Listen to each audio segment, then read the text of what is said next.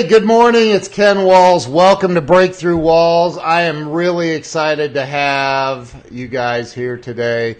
Want to thank you all in advance for sharing this out. We have an unbelievable guest on today. My good friend, my good buddy, Martin Matthews is on the show. Welcome to the show, Martin. What's up, man? How you doing, brother? Good, man. Good morning. Good morning to you. Dude, you're down in Atlanta, right? Yes, I am. Hot Atlanta. Hey, it's already 85 degrees or something. It's hot down. I lived down there for about a year or so. It was hot. But it's an awesome city. So, hey, I created this show to kind of give back to the world. You know what I mean? Like there's so many people, whether they're entrepreneurs or they're just people, that kind of, get stuck in life and they don't know how to overcome it. So I love having people on here who have made it. And you've certainly, you've done very, very well for yourself. And you've certainly overcome some challenges for sure. So, I want to kind of start out with, kind of telling everybody who you are and where you were born and raised. Let's start there. Sure. Well, thanks for having me on here. I'm excited to be on and share with people, and hopefully, some aspect of my story inspires somebody out there. So I was born in a little country in West Africa called Liberia. Liberia's got about when I was born, it had about 3 million people. Now they've got 4.5 million, 5 million people. So it's a relatively small African country. Wow! And so beautiful place, but a lot of struggles in that place from 1989 till about in the 2000s. We had a civil war in my country. So in my youth, there was a lot of war going on and things like that. So that was my experience. I got a chance to live in a place where beautiful place, beautiful people, but a lot of chaos and destruction was around. So I didn't have this normal childhood growing up. It was just kind of this crazy environment that you did your best to live through and make it through. So we did our best. My father was a politician of some note in the country. He used to be the Secretary of State for the country. Oh, wow. And so yeah, man, I got a chance to see from his perspective of life growing up, and I got a chance to see from the poorest of the poor in the villages and some of the poorest places you could ever think of. I got a chance to see all of that. So that was where I was born and the environment I grew up in. So wait a minute. Your father was the Secretary of State for the entire country? Dude. Yeah, so he was basically the top diplomat in the country there. And wow. And a little history in Liberia. Liberia was founded by freed slaves. So slaves came to America and didn't really, when they got freed, some of them didn't really know exactly where in Africa to go back and resettle. So freed slaves decided they went to Africa to settle back on the West Coast, and they formed this country called Liberia. Liberia is the first independent republic. It was never colonized, so Liberia was never a colony of any Western country. They went back and decided we're going to start our own country. And so that's what they did. So it's the oldest republic in Africa. 1847, Liberia became an independent country.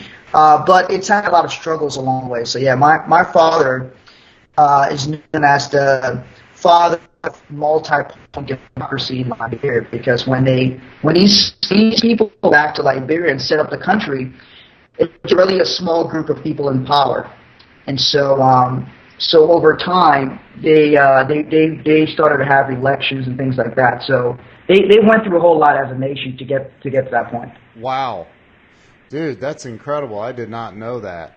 So, but as the child of the Secretary of State, looks like your wife is on here. She said Martin is royalty. So as the and I love y'all so. But as the child of somebody that's a powerful position to be in, and so weren't there wars and stuff going on all around you? Oh yeah,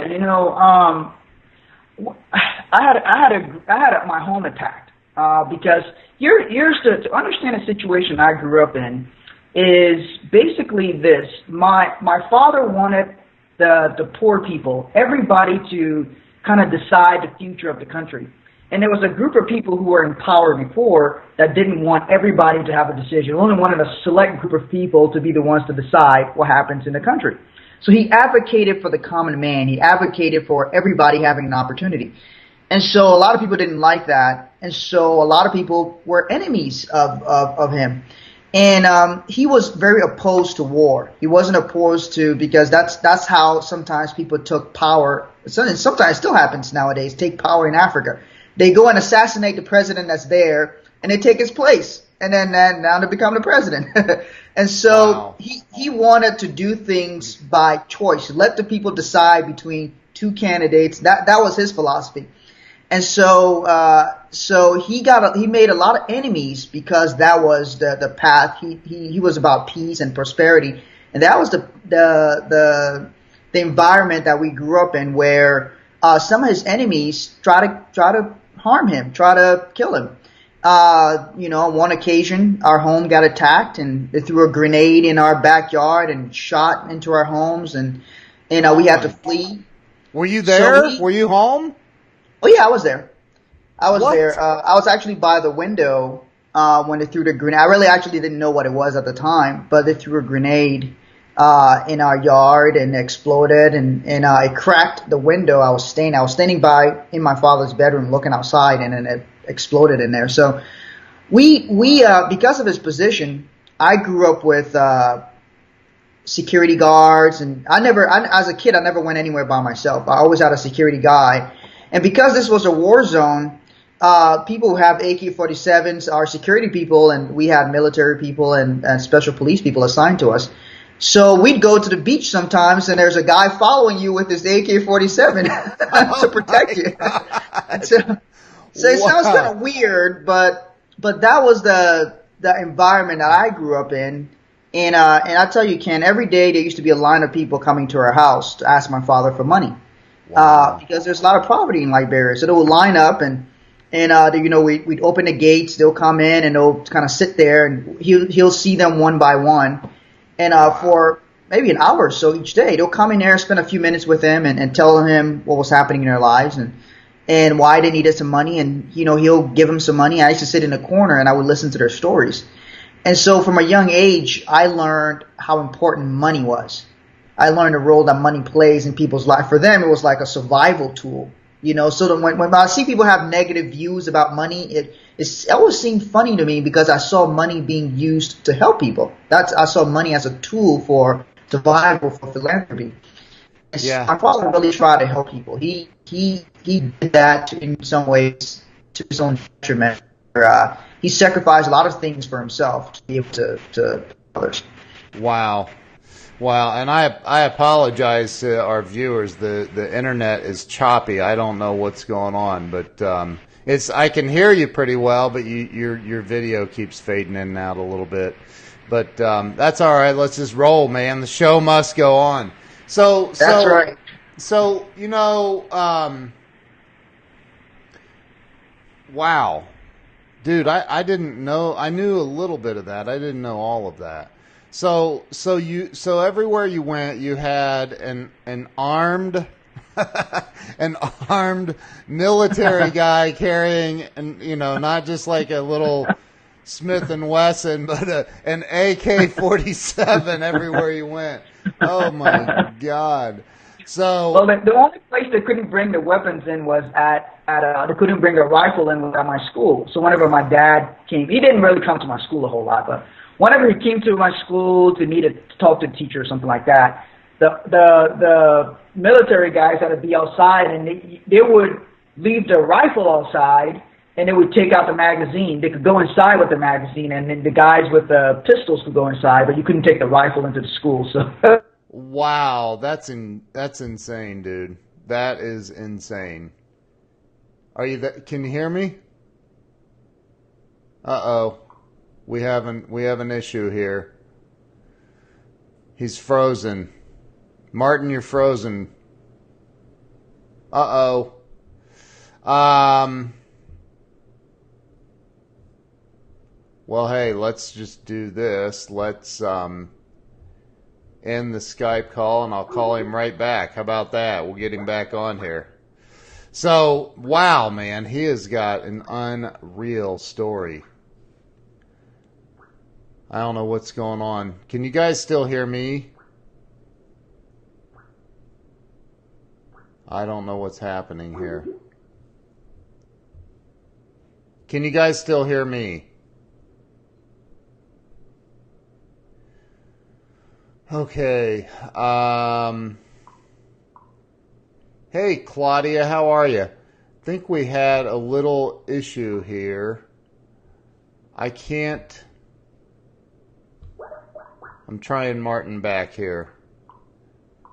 Trying him back.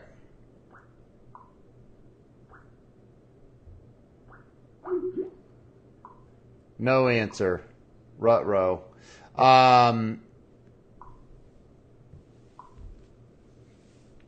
Okay, I'm having an issue getting a hold of Martin now.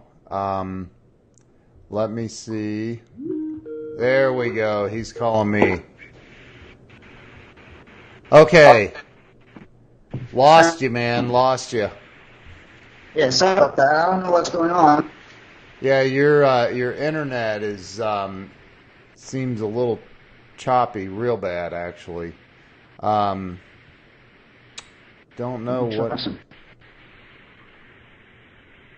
what that is. I tried calling you back several times and it didn't go through. Okay. All right. Well, hey, let's just keep going. See, because it does get clear here and there. So. Hang on a second.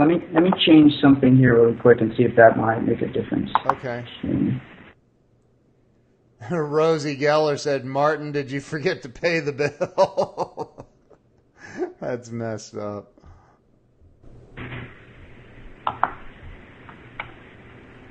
Is that any better? Yeah, actually, I think it is, man. Okay. Yes, you're crystal clear now.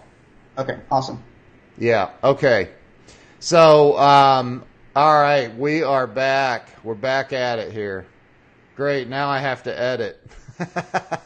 I have to edit the video now. So, all right, so back to the guards would come in the school. They couldn't bring in their rifles. That's a crazy...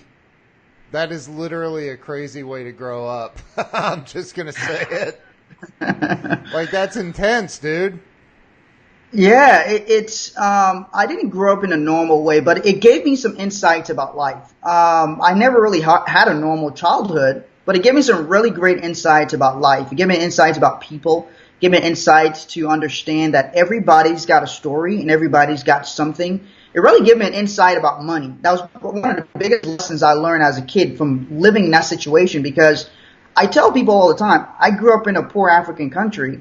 I didn't necessarily grow up poor personally, but poverty was around me everywhere. Even as a kid, adults would come and ask me for money. Like, as a kid, imagine asking me for money because they needed to pay their rent, they needed to buy food, and I used to have my back left pocket, so money I would get from my dad and things like that, I would keep in my back left pocket to give away. Wow. So imagine that probably every day, probably at least 3 to 5 people ask you for money. Wow. And a lot of people don't even know you. And as a kid, so imagine Abigail, your daughter, she's got adults coming asking her for money. That's and insane. that was what it was like for me growing up there. So I understood the role that money plays, and I understood the position my father held, because he would always try to be generous to people. I learned a lot of generosity from my parents. But yeah, that was how it was like. We had security guards going everywhere. It sounds like it's exciting, or it sounds like it's oh cool, yeah, bodyguards and all that. Actually, I hated it. It sucked. Yeah, bodyguards. The threat was real. Yeah, no kidding, man. Personally, I don't see that as cool. Like No. if the threat is real, that means that there could be real bullets whizzing at you. Like that's Yeah. Oh yeah, there was a plot to kidnap me one time. So there was special attention on me for whatever reason, and so there was a plot to kidnap me, and so I had to have security people everywhere. There was a period where at school there used to be this little restaurant right across the street from my school, and so we used to have two security guys sit in a restaurant just in case something happened. wow. And actually, one day something did happen. One day, there was riots in the city, and they were planning on coming to my school. The school I went to was the school that kind of the high-profile kids went to. Yeah. So they were planning to come and do something at our school. And so our security guys, they got radioed threat coming to the school. So they literally ran in class, pulled me out of class, and we ran and grabbed my sister and pulled her out of class. It wasn't even like, hey, can you get permission? They literally just walked into the class and said, let's go. And so I grabbed my bag and then we ran out. And so it sounds crazy, but that was kind of reality for us. And I don't talk about these a whole lot, these kinds of things. I talk about it here every now and then, but my childhood really shaped the adult I became in terms of caring about people, in terms of coming to America and wanting to understand how wealth is created so that I can use money as a tool to help other people. And so look here. I think that personally, I think that childhood does shape who we become as an adult. And, at least it has a significant impact. Now, those who've had a really, really horrible childhood and still came out successful, those people did something different than the general population would do. And you, and it's kind of a rhetorical question, but I'm sure you saw people, killed, I would imagine. Yeah. I mean, as a child. Yeah, I saw my first dead body at 6 years old. Oh my God, dude! And when I was probably 12. When I was 12 years old, we were hiding in a house. We used to sleep in one house. This is kind of in the middle of a war now, and we used to sleep in one house in the daytime, and we'd go to another house when it got dark. We'd go to another house and sleep at that house. Wow. And we'd wake up while it was still dark and go back to the previous house, so that people wouldn't know where we were sleeping at night.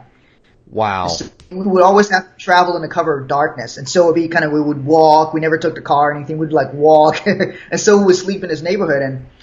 And one night, about 12 years ago, one night it actually started. It was raining, and then somebody came and discovered some people were looking for us or something like that. I don't know if they were actually targeting us or just looking for someone else and happened to go to that particular house. But they were trying to get us to come out, and there were rebel forces with guns, so they're trying to get us to come out. And of course, we didn't want to come out of the house. They didn't know we were armed in the house, so they didn't want to come in. Wow. But what they did was they shot through the window. They shot through our bedrooms. We're in the bed, and the security people told us to lie down on the floor. So they shot through the bedroom window and shot all in the bed that we were in, probably 2 minutes before. If we would have kept sleeping, they probably would have just killed us. And wow. And actually, that night, the guy who owned the house, his wife, she was going to go lock the door, and she got shot from the side, right in front of us. Oh my God. And she didn't make it. So it's and I don't mean to lay a sob story on you guys, but those were things that we experienced. War, living in a war zone is real, and this was like a civil war where, it's rebel forces trying to fight against the government and some other opposing rebel forces, and they're fighting in the streets and shooting bullets in the streets. I mean, that's what a war zone is like. And dude, this isn't about a sob story. It's reality. I mean, that's reality. And at 6 years old and 12 and that whole thing, man, seeing all of that, not just seeing it, living it, experiencing it, running to another house because you're gonna die if they catch you, like, you know, and knowing that as a child, like, wow, dude. So okay, so at some point, did you like? It doesn't sound like you did. Like, it sounds like you may have missed a few days of school here and there. We sure did, man. That was a big thing in Liberia because wars would get started, and then schools would shut down, and then you'd wait a few months, and what will happen is the fighting will go on for 3, 4, 5, 6 months, and then they'll have a ceasefire, and then people agree to stop fighting, and then a month or two after that, they'll reopen schools. And so that's how it went. And you try to get back to school and get things going, but your whole life became disrupted with that. And so we missed some parts of school. Yeah. I was a pretty good student, so I got skipped classes in school. And so the wars didn't affect me as much, but there were people who didn't graduate high school till they were in their 20s. Wow. Because of the war. They missed years of school because of the war. And I came to America my senior year of high school. So I completed high school in America. I graduated at 16. It was because they had skipped me in some classes before. So I actually wanted to spend an extra year in high school because I was new to America. And I didn't feel like at 16 I was ready for college yet. I'd just been in America 1 year. Yeah. So I thought I wanted to stay an extra year, but then the guidance counselor said, well, you got enough credits to graduate. So they kind of said, well, why don't you just graduate now? And so I graduated, and I took a year off, and then I went to college at 17. So let's talk about the coming to America thing. That's isn't that an Eddie Murphy movie? That was the highest grossing movie that year when I came out. Oh, was it really? America. Yeah, that was a great movie. I'm very happy to be here. That's what he said. I love that movie. So like, let's talk about that. So here you are, like, dude, was English the primary language? Yeah, so because Liberia was founded by free slaves, they went back and they established there. So Liberia is surrounded by other countries, like Liberia is surrounded by next to a country called Ivory Coast, and they speak French there because they used to be a French colony. Ah, okay. But Liberia is English speaking. Is next to another country called Sierra Leone. Sierra Leone used to be a British colony. Okay. So Liberia, we grew up speaking English there, and then most people there speak African dialect, like whatever the language is for their tribe. So my tribe in Liberia is called Bassa. So we learned a little bit of Bassa when we were growing up. A lot of the war in Liberia was about tribal lines. Certain tribes didn't like some other tribes, and so people were killed just because they belonged to one tribe. But no, it was an interesting thing with the language thing. So I grew up speaking English. And then when I came to America, it was hard for sometimes people to understand me. So I try to talk American, to adapt how I talk so people can understand me better. Because I hated them asking me, "What did you say? Repeat that." So, dude, I mean, you throw in a couple of dragons and you have a real life Game of Thrones. It sounds like, man. So like, you end up in your senior year. Somebody along the way decided that you should be in America. Well, I used to, we left my home country of Liberia and we moved to a country called the Ivory Coast. And a guy became president in the country of Liberia, and my father thought it was no longer really safe for us to be there anymore because we were there off and on, and sometimes you get caught there during the war and you can't really leave. And so during that time, he decided that the kids would leave the country. So us, my mom, we moved to another country called the Ivory Coast.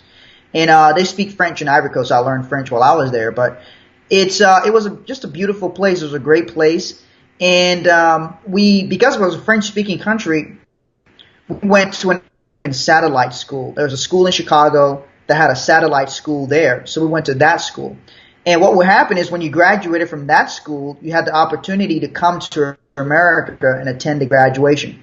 And so my older brother, who's a year ahead of me, he he was coming to America to go to the graduation. He was going to stay here.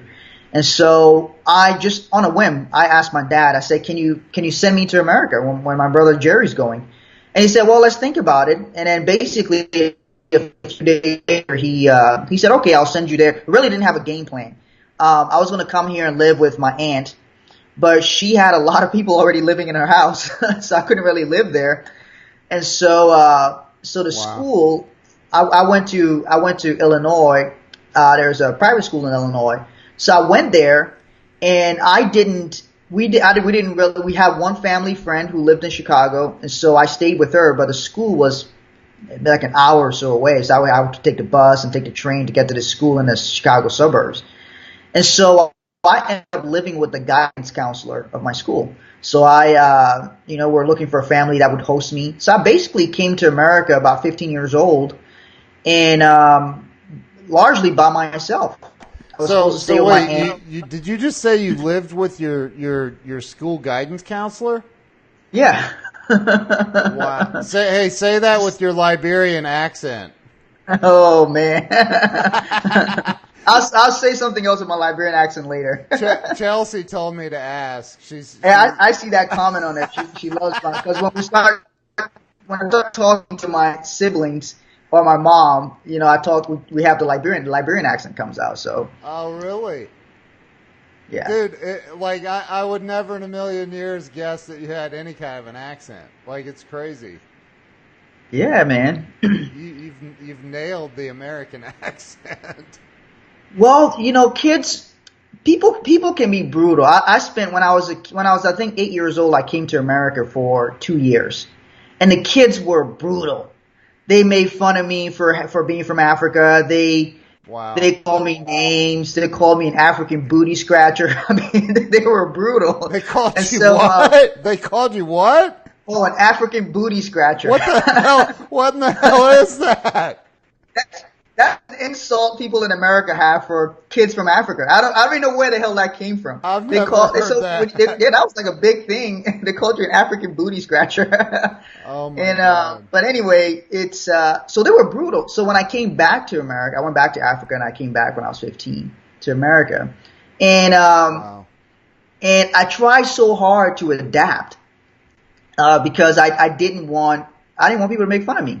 So I figured, if I could learn to talk like an American person talks, I would adapt better in America. Yeah. So that's basically what I did. When I went to a French-speaking country, I learned how to speak French. So I came to America. I talked about, So anyway, that's wow. That's how the way I talk came about. You have to adapt, to your environment. Well, I mean, dude, you sound like you have no accent, so I don't know. But I thought maybe you came over here as, in fact, like your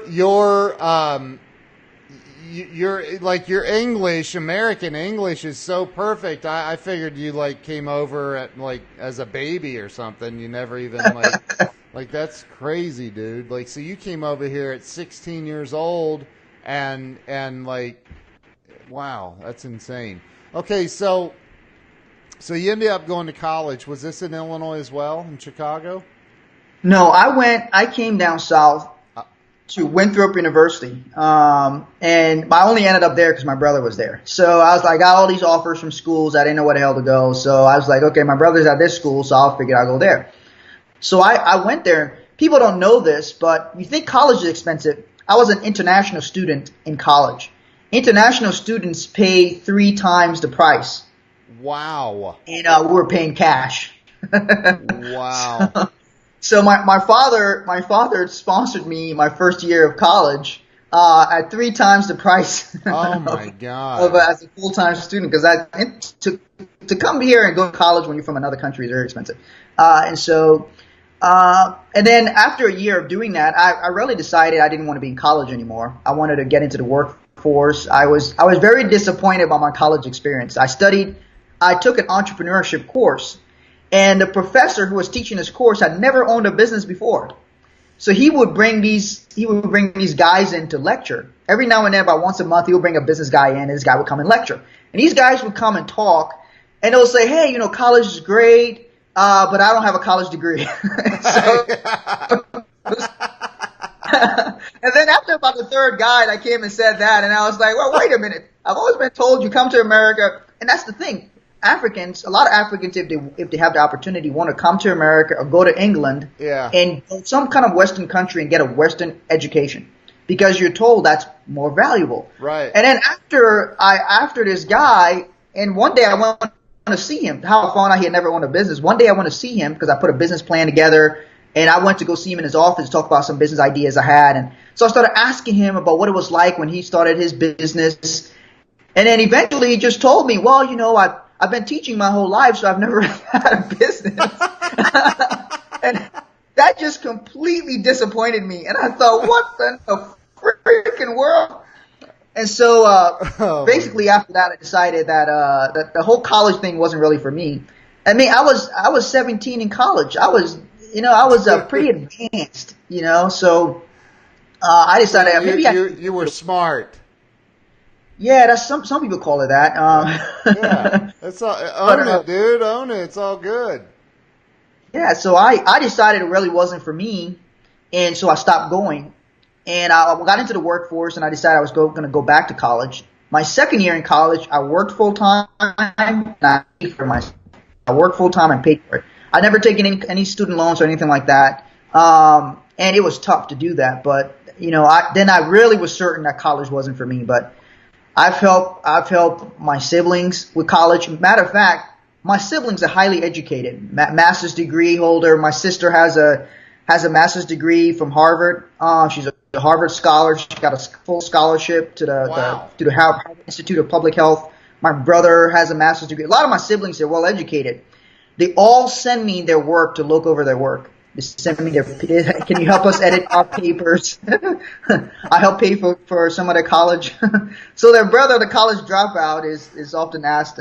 Anyway, so that was kind of my college experience when I came to America. See, I love that. I think our educational system is a scam, but that's just me.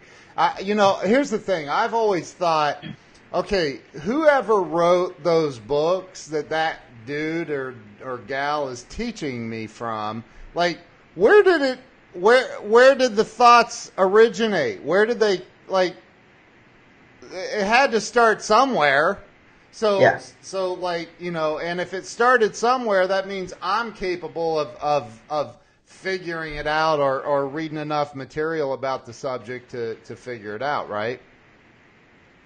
Yeah, exactly. Well, what I did, Ken, I liked learning. And one summer while I was because the satellite school in Africa that I went to was part homeschool, part you had a physical school you went to, but you could get your materials and study on your own.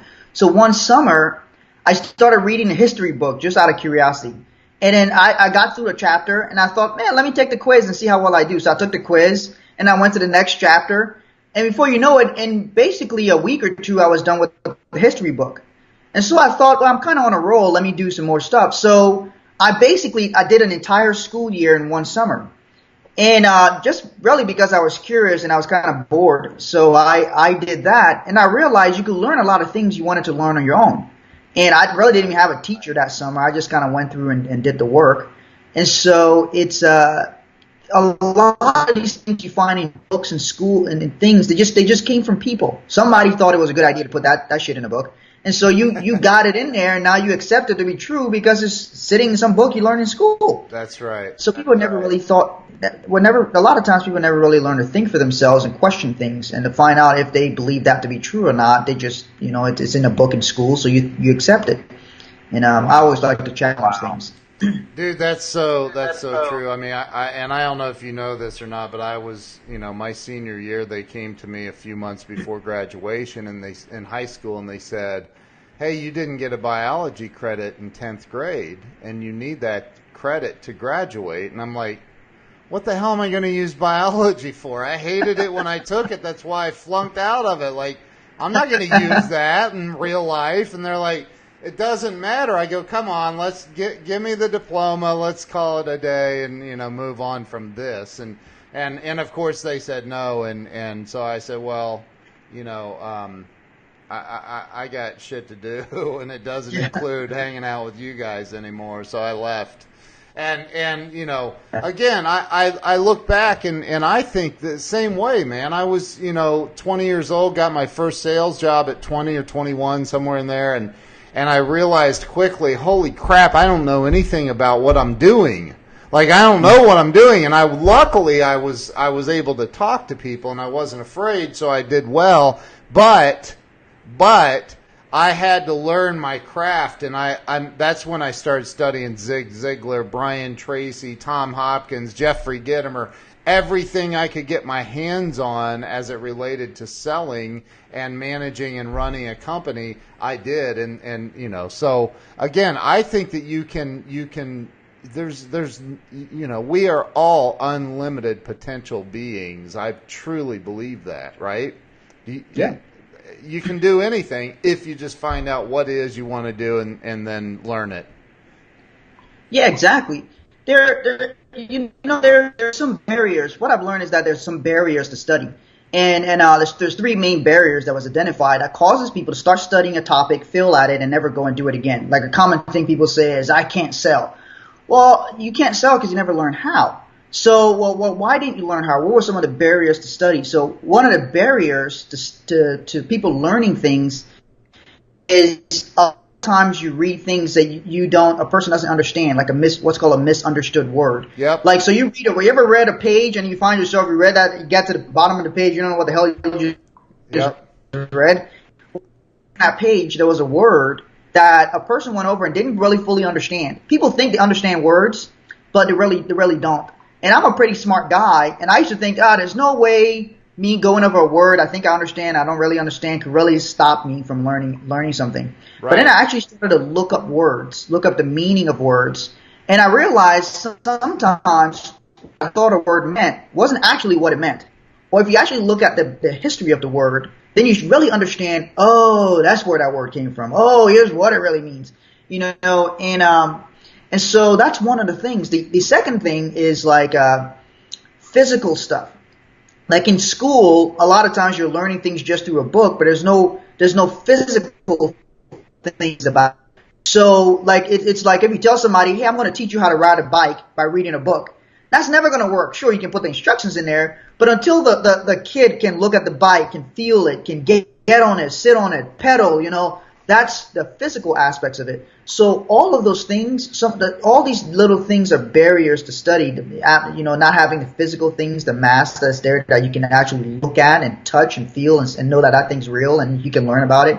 And not having sometimes actually when I'm trying to describe an idea, we will take things around pens and little gadgets and things, and we will like make the idea and then put it together and say, okay, I'm standing over here, you're standing over there, this is what we're trying to do, and then you're like, okay, the person gets it because there's physical things there. So things like that are all barriers that in our school system they're not taught. In fact, a lot of times people aren't even aware that these things are barriers. They give kids words and they don't define the meaning of those words, and now the kids are kind of confused, especially with different subjects. Science, it happens a lot with science. Yep. It happens with finances. In the financial world, I agree, man.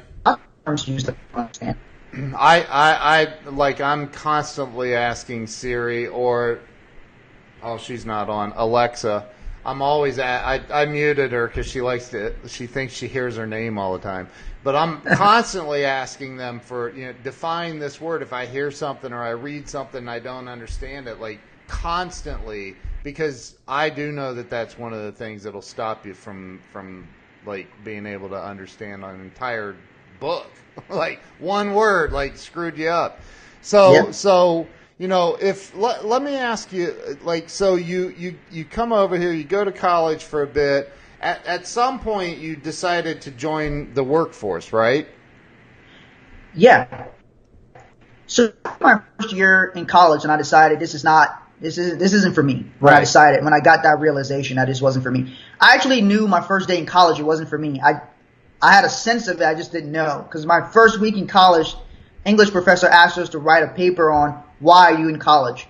And I could not actually come up with a real good reason besides to get an education. So there was I didn't come up with anything that was real. And so I made up some crap, and so I realized, you know what? I thought back to that paper, and I realized, you know what? I really didn't even know why I was there. So after a year, I left, and I had a cousin living in Minnesota. So I went there. I went to visit her in the spring, and Minnesota's beautiful in the spring, all the lakes and everything. So I thought maybe I ought to live here. So I moved there, and you moved to Minnesota? Yeah, I moved to Minnesota. Wow. And I stayed there with my cousin. And I went they have this big mall called the Mall of America, the biggest mall in the United States. Yep. And they had Nordstrom's there. So I went and got a sales job at Nordstrom's. And, I got hired there. And that was basically the start of my experience in the workforce. I had a little job before. My very first job in America, I was a cashier at a grocery store.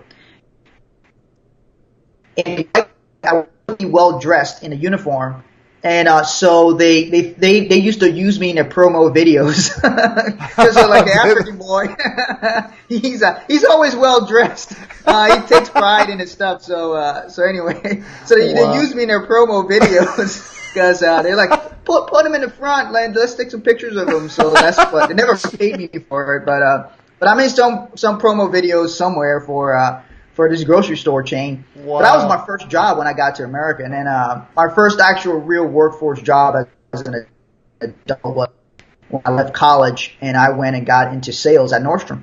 And everybody at Nordstrom had a college degree. Almost everybody had a college degree, and nobody used it.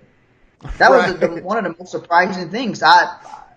Everybody there had a degree. They were all doing something. They had a degree in art and English and whatever they had the degrees in. And none of them were working in the field of it. I found this very interesting in America. I was about in America for maybe 2 years at that point. Wow. 2-3 years at that point. And I thought, hey, this is a very funny thing. Why don't people use their degrees? And so, but anyway, so that was my kind of first real job, was working in sales at Nordstrom. So at some point, my gosh, I can't believe how fast time is going by here. So at some point, I guess let's just let it unfold. What happened after Nordstrom? So after Nordstrom, I got tired of the cold in Minnesota. At this point, another war happened in Liberia, and my mom had fled Liberia and came to America. So she came to America, my younger brother. And so she was living in California. My mom had gotten remarried to a guy from Liberia, and she was living in California with him. And so she encouraged me to come visit. So I went there, and I really liked it. So I moved to California. I was continuing working in sales. And for years, when I came to America, I always wanted to understand, what do wealthy people do with their money?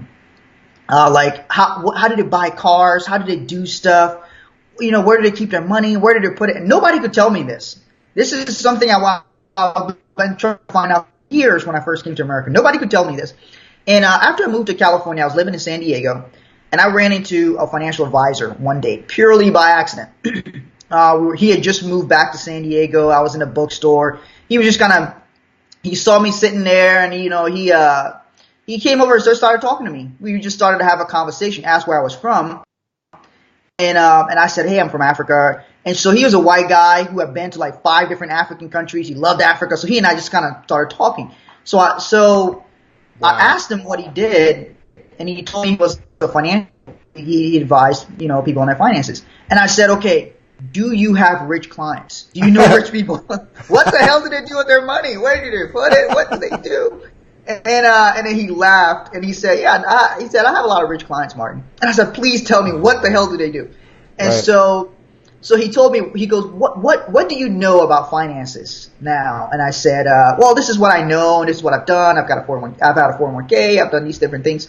And he said, well, wealthy people, they do other things. And so he explained to me what wealthy people did that was very different from what the masses do. And at the end of that conversation, I said, how can I do what you're doing? I want to do that.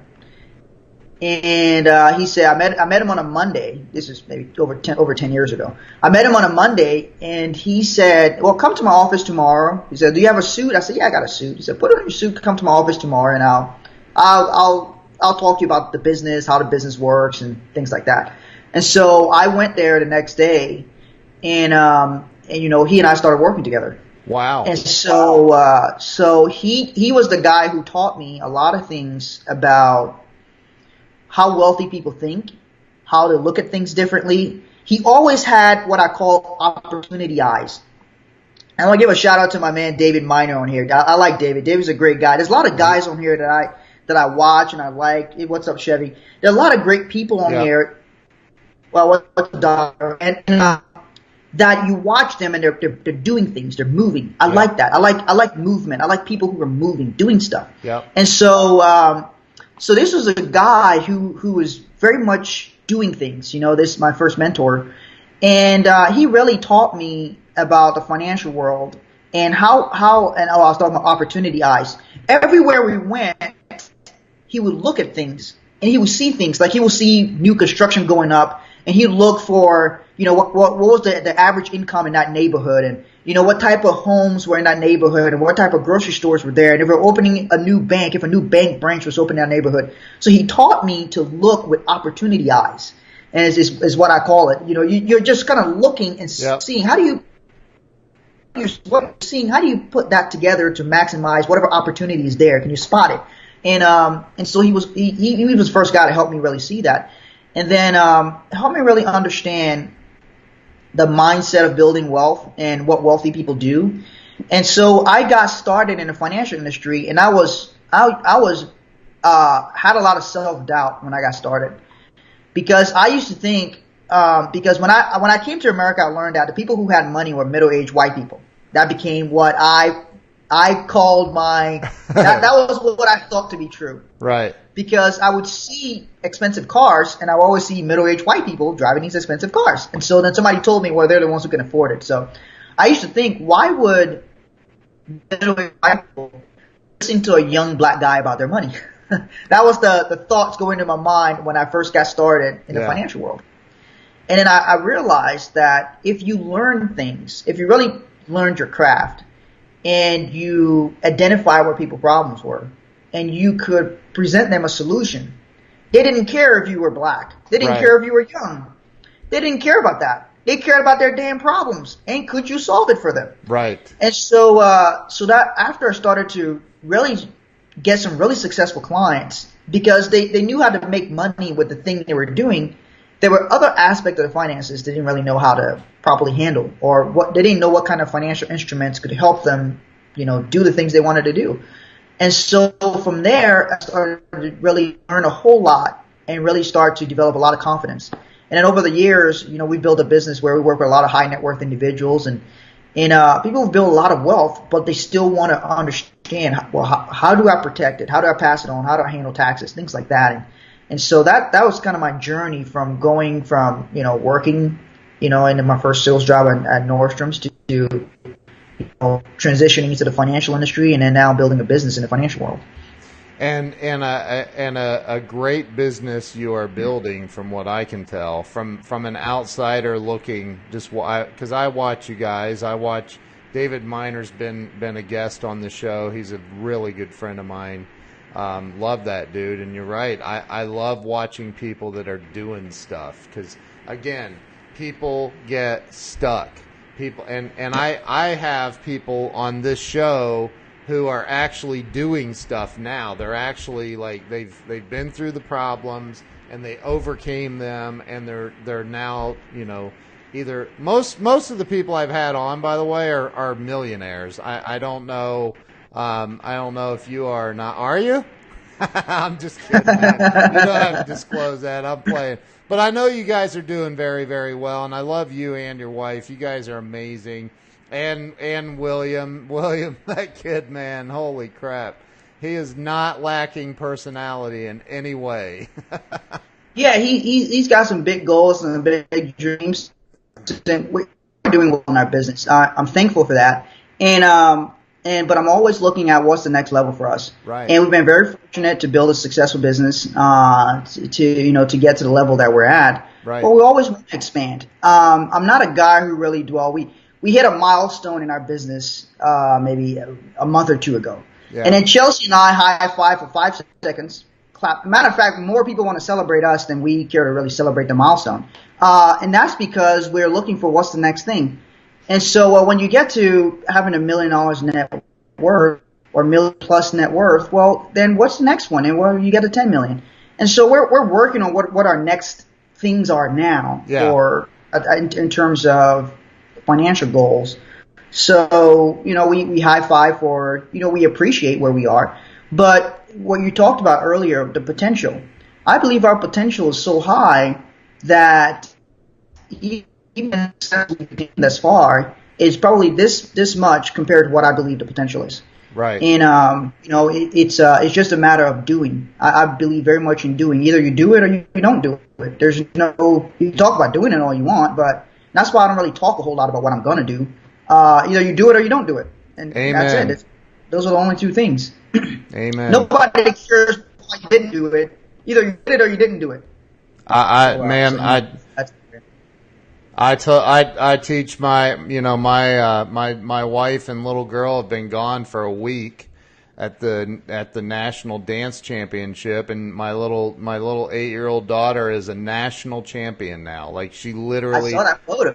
It's crazy, man. It blows me away. But I've taught her since she was able to understand that she's capable of doing anything that she wants in this life as long as she does it. Like, you got to take action, and the whole Grant Cardone thing that, that's how we met is through Grant. And the 10X is not it's a mindset. It's not it's reality. Like, so many people are just talking heads. All they want to do is talk and judge others and talk crap and be on social media and whatever. And that's fine, to each their own. But at the end of the day, it comes down to having big goals, writing those goals out, and taking massive action.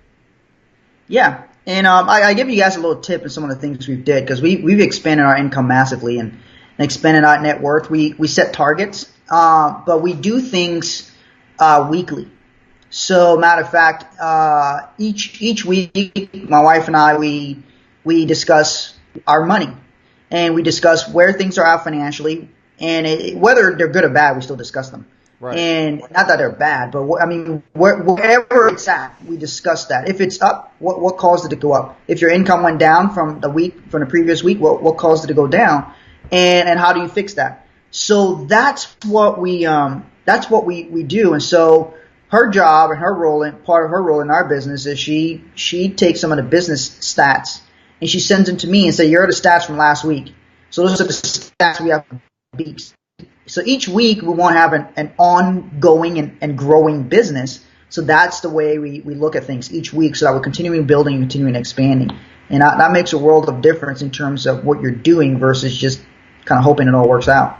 Yep, you got to watch what you're doing. I agree. You got to track it. So you guys, and again, we're kind of at the end of the hour already, but hey, we can go over. It doesn't matter. I don't care. It's my show. We can go all day if you want. But I mean, you guys, you and your wife wrote a book. Mm-hmm. Do you have a copy of it next to you? It's usually right here, but I think she pulled it out. I'll grab one here in a second. I have it around here somewhere. I just saw it there. Yeah, I'll grab it for you. It's right over here. Yeah, I want you to show everybody your book. I love your book, man. Oh, this is our book. Let's fight about money. There it is. Let's fight about money. How to communicate about money, handle conflict, and build an unbreakable financial house. Love it, man. I love that. So, what's next for you guys? What's coming up? Anything big? Well, lots of big things we're doing. We are our two things that we're working on currently.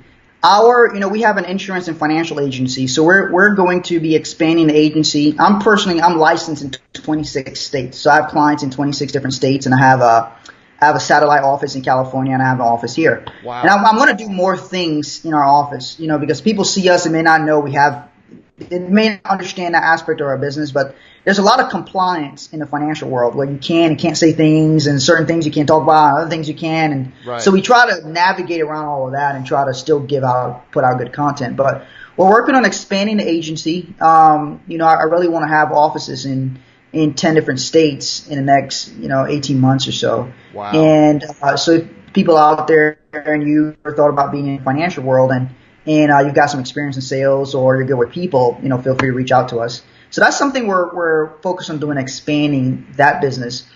And then we have our son's business where he teaches kids good money habits called Kids for Wealth.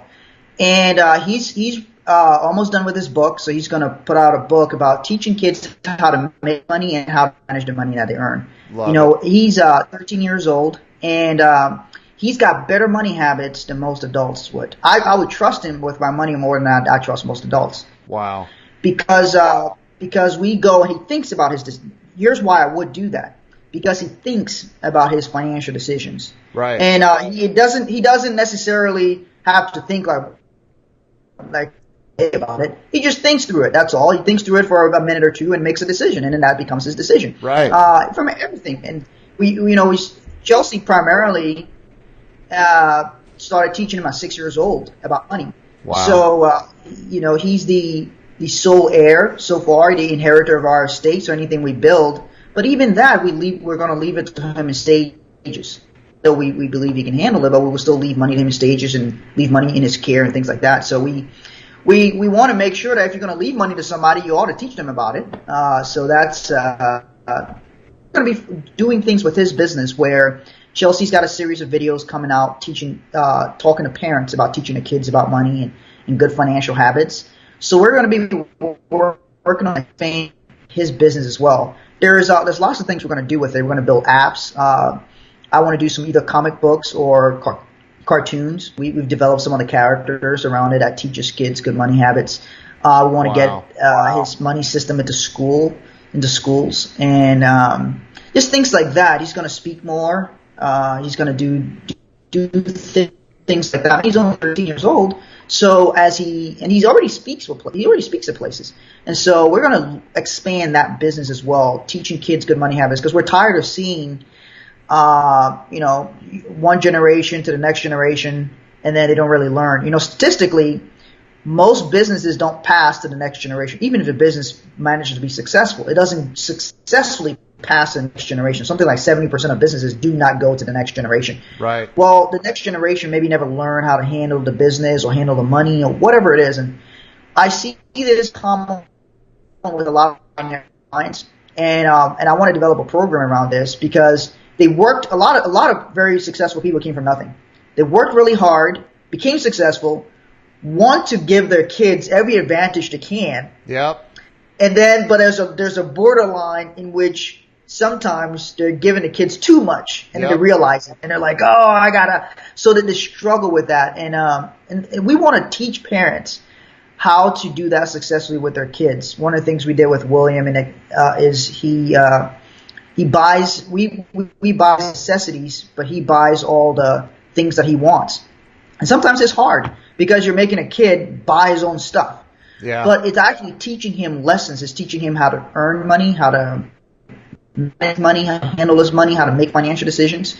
And so he's proud to have his own money. And the other day he said, having money is like power. Money is like power. Yeah. And then whenever you just blow your money, you're just giving your power away. Yeah. So I thought that was very wise for somebody his age to come to that conclusion on his own that, this is my power to my freedom tool, my power to do things, my power to have the things I want, and I don't just want to just give it away willy-nilly. So I want to ask you before because we can't go a whole lot longer, but I do want to ask you this question. I want to know, and I try to get this out of every interview. I mean, you've seen some. I had Sharon Lechter on here, the co-author of Rich Dad, Poor Dad, and Robert, the Kiyosaki the Kiyosaki's company. She was the CEO for 10 years. She's an amazing woman. Awesome. And she's all about money, right? She's all about teaching people. She was on the Presidential Advisory Committee for Financial Literacy for President Bush and Obama. So, like, you know, and so you're right, man. There's a huge gap in this country. But let's break it down to something in layman's terms, something that the average person can understand. Because the average person, dude, is not even remotely close to as well educated as you are on all of what you're talking about, and the average person probably isn't as smart as you are. So for the average person that can't, like, they can't figure it out, man. They're struggling. They're having, you know, their utilities shut off. You know, David Miner talked about that, about he was getting evicted, so he filed bankruptcy so they couldn't evict him, you know. and then he corrected everything. But you know, for the average person that's stuck, that can't figure it out, that maybe you know, has a regular job or a sales job, or they have a business that's failing or whatever. What's the number one? Two questions here. Number one thing you see people doing wrong when it comes to life, not just money, but life. And then number two, what would you tell that person to help get them unstuck, or at least get them on the right path immediately? Well, I like formulas. Formulas are easy to remember. So there's a formula I use in life called B, D, have. That's what it means.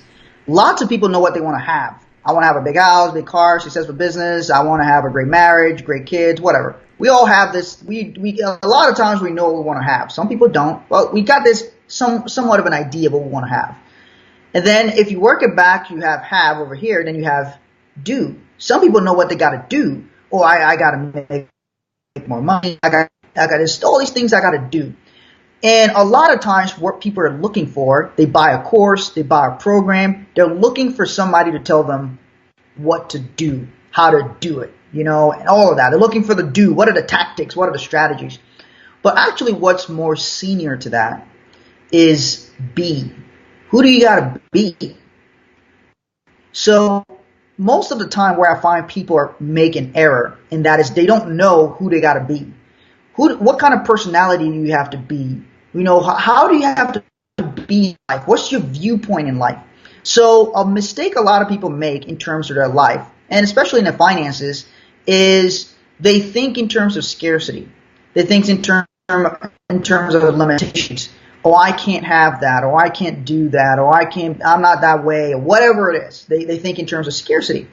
And so if you become the person that thinks in terms of abundance, that lots of things are abundant now, how do you become that person? Because that's what a lot of people want to know. You program yourself, all right? You're just like a computer, where you have all kinds of computers have a lot of garbage on them. You wipe everything out and you reprogram yourself. Well, how do you do that? Well, you start to say things over and over to yourself until you start to accept those things to become to be true. So if you say I am is one of the most powerful words in an English language or any language. Yep. I am. Uh-oh.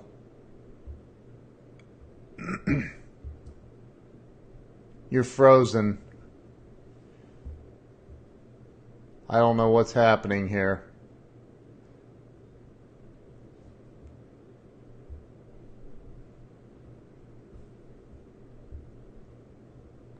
We have another hiccup. Can you guys still hear me? Can you still hear me? Wow, the internet is being crazy. Something happened. I don't know what happened. Okay, we back? Yep, you're back. You're back. Okay. So I was talking about be, do, have. Yeah. And if you start saying over and over, I'm successful, eventually you go, oh shit, maybe I am successful. And then what happens is that becomes your viewpoint. And then next, you automatically know, well, what does a successful person do? and then you do those things. People who say, well, I'm bad at follow-up. Well, guess what? Guess what you'll do? Yeah. You'll do what somebody who's bad at follow-up does, which is not follow up. Yeah. So you don't have the skills. So a lot of times people don't focus on who they got to be. Look at yourself and really look at who do you got to be. And so I think that's one of the biggest mistakes people make. They try to look for tactics. That's why I can tell people every single thing I'm doing. I've told people lots of things we're doing to achieve our business success, and they don't do it. You know why? They don't have the right be. Yeah. They don't see themselves as that kind of person. Most people are very intimidated to work with high net worth individuals for whatever reason. Either they don't feel like they know enough, they don't think they've had enough success themselves, whatever reason that's in there that they have. Well, I decided, I'm going to be somebody who works with high net worth individuals. So guess what? I became that. And so then what do I do? High net worth individuals. And what do I have? I have a successful business working with high net worth individuals. I mean, all it's changed was the be. So work on the be. The other thing I'll say really quick is when it comes to money and finances, people don't have what I call their core stable thing they run off of, right?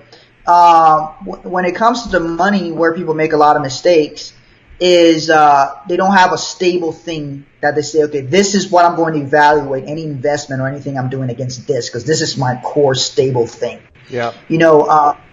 And when it comes to people focusing on the wrong thing, one core data that we believe, and we do everything we can to make sure this is true, is income has to be greater than outflow.